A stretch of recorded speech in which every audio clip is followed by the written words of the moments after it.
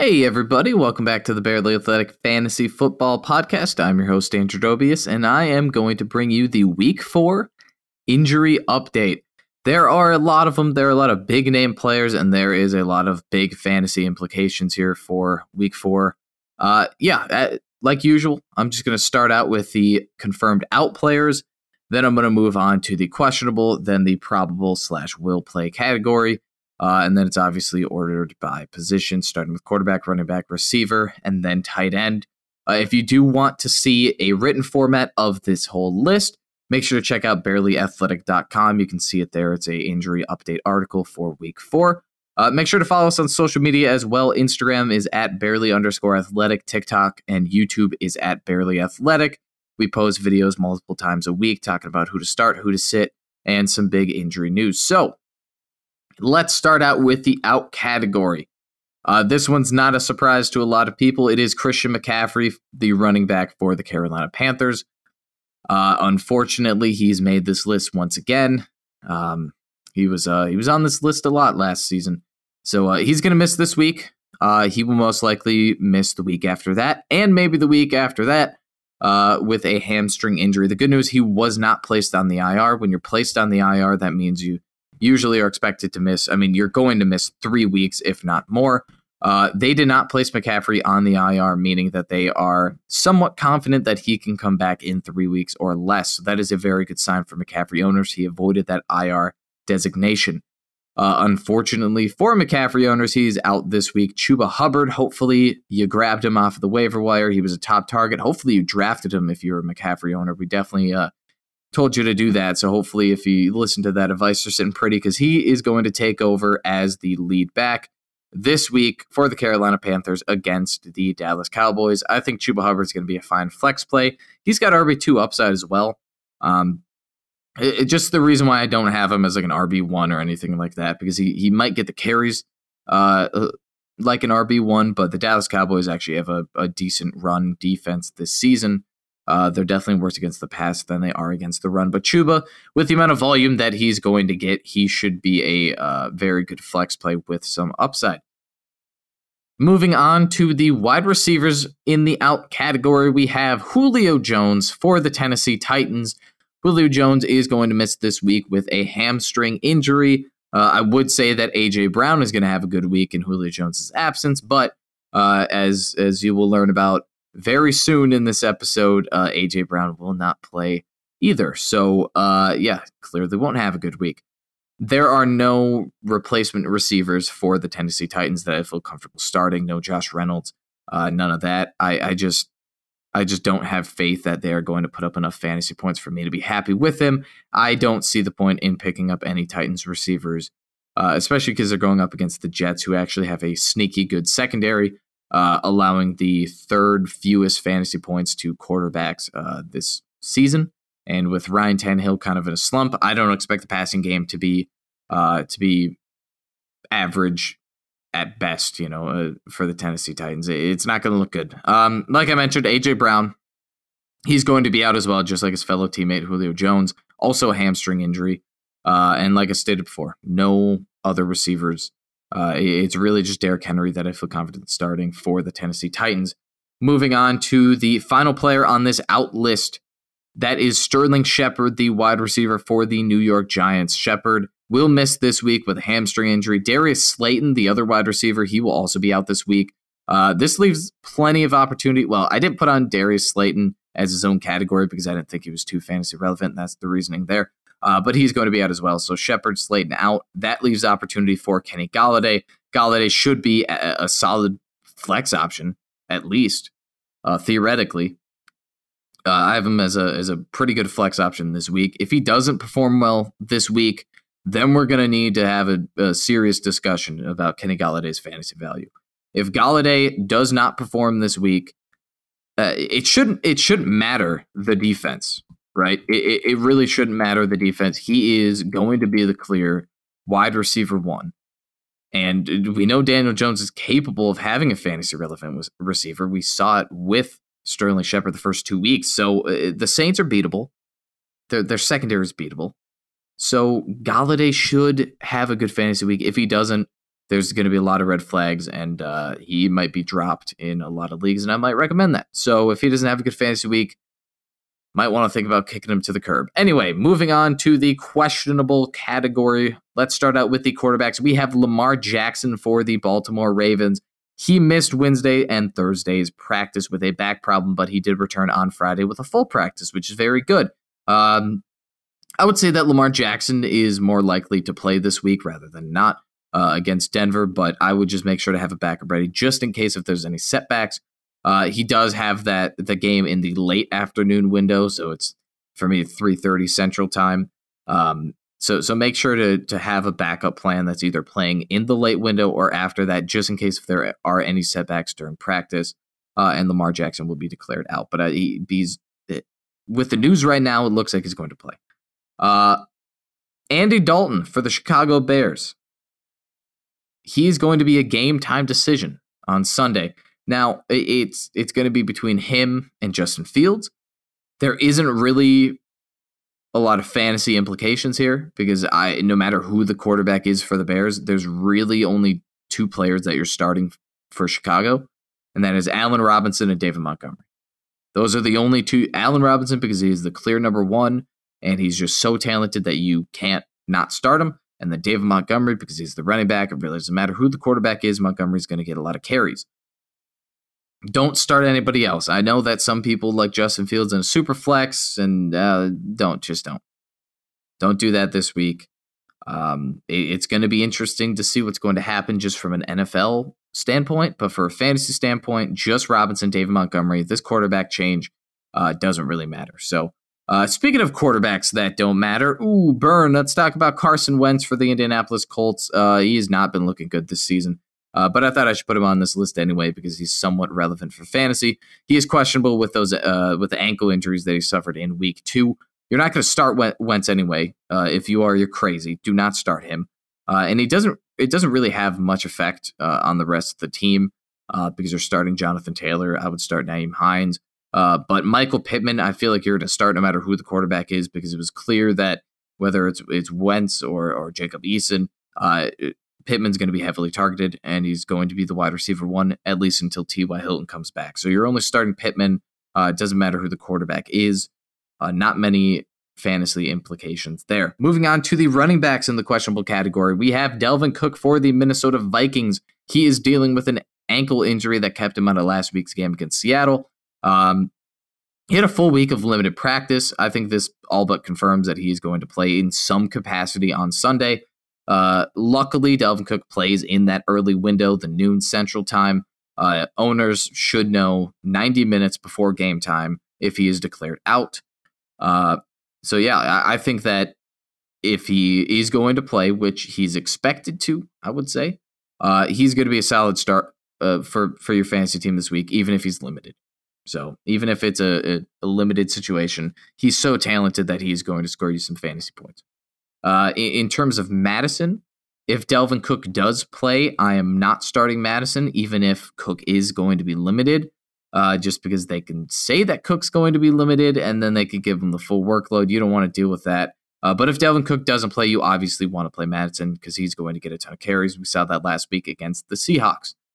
Moving on to the next running back, we have Antonio Gibson, the running back for the Washington football team. Gibson's questionable with a shin injury, but the head coach for the Washington football team, Ron Rivera, stated that he is pretty confident that Gibson will play, but he wants to see how he feels on Sunday before making the final decision. This makes it seem like Gibson will play unless any setbacks occur. Gibson, again, he plays in the early window, just like Dalvin Cook. We'll know 90 minutes before game time.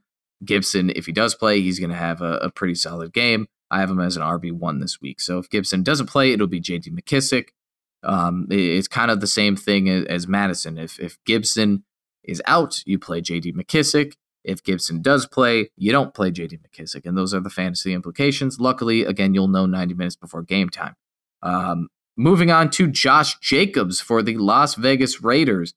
After not practicing at all during week 3, Josh Jacobs, he at least had some limited practices on Thursday and Friday. It's a step in the right direction, but I'm not comfortable yet starting Josh Jacobs this week.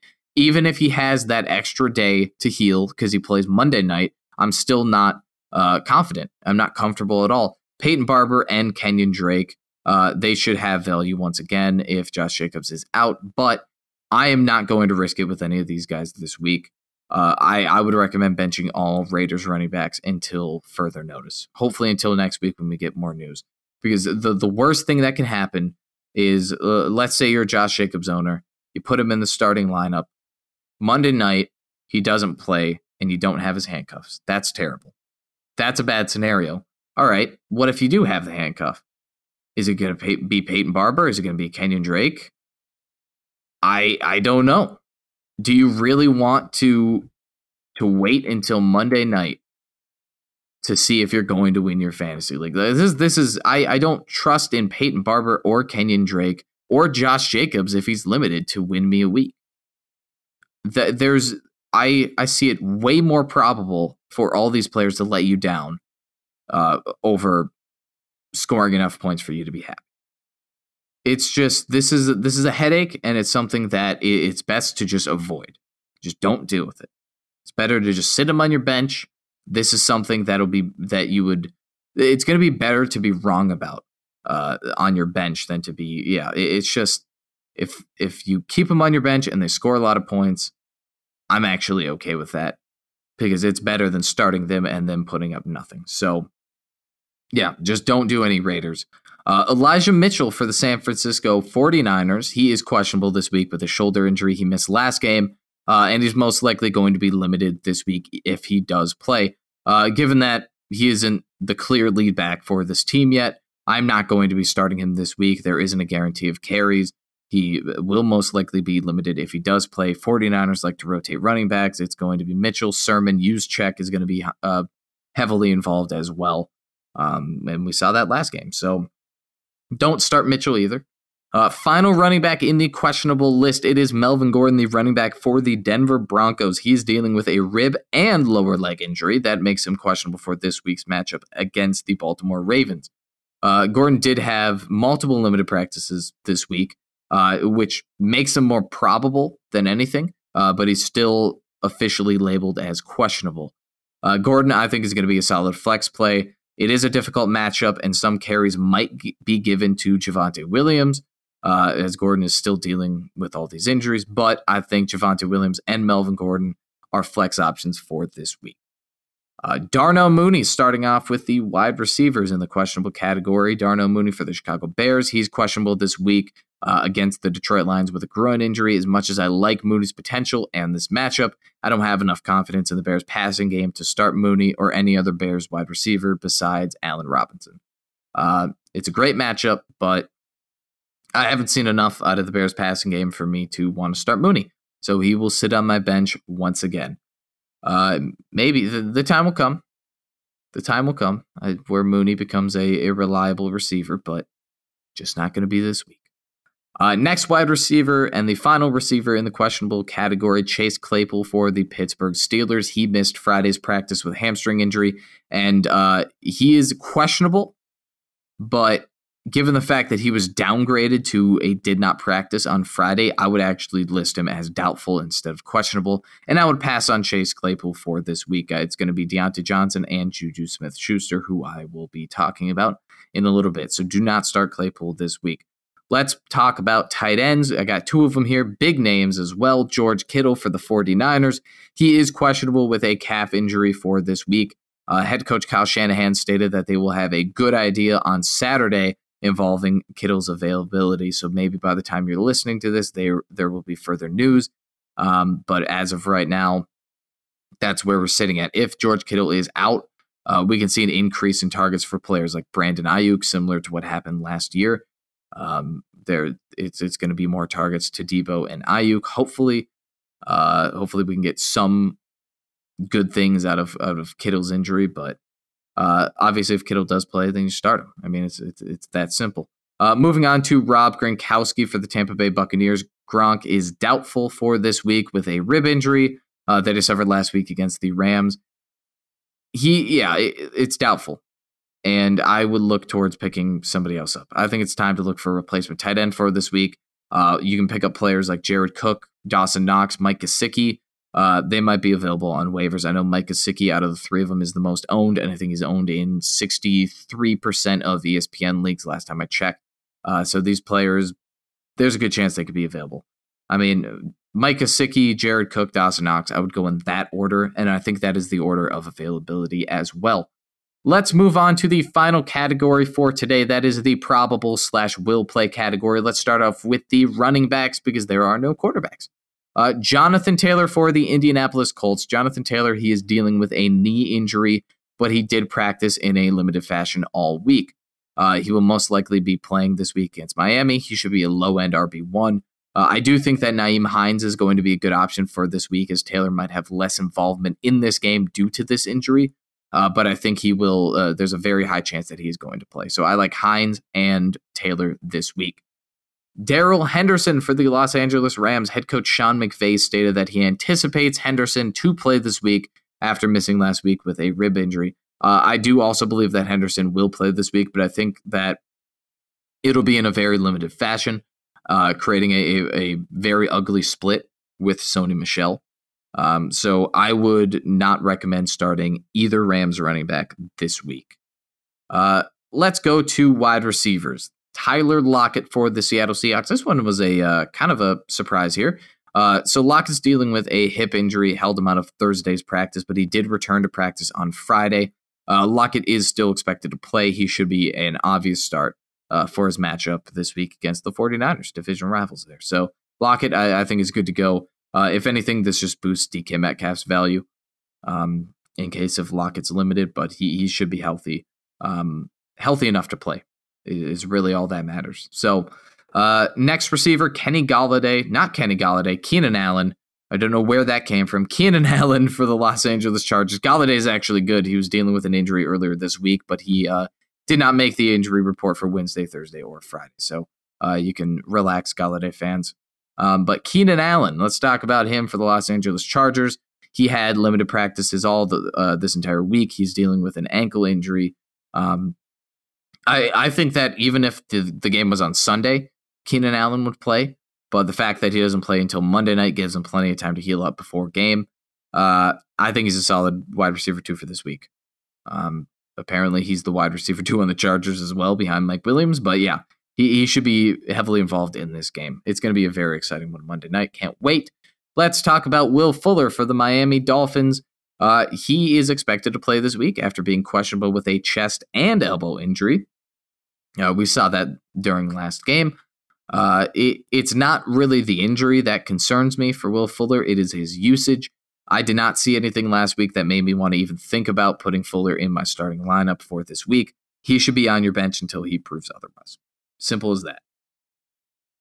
Deontay Johnson. We're moving on to the Pittsburgh Steelers. Deontay Johnson, he was taken off the injury report, which is very good news considering he missed last game due to that knee injury. Johnson should be good to go, and I have him as a wide receiver 3 because he has a difficult matchup against the Packers. He is going to be the wide receiver 1 on the team, and Jair Alexander is probably going to be covering him, and that is a very tough matchup.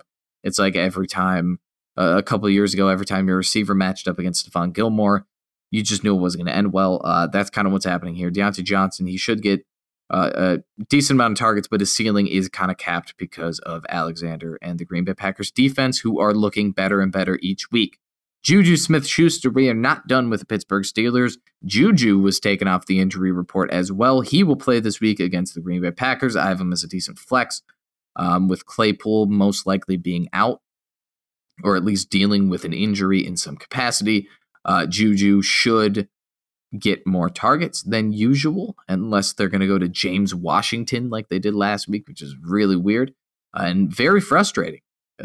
But I still see Juju's upside, and I have him as a decent flex.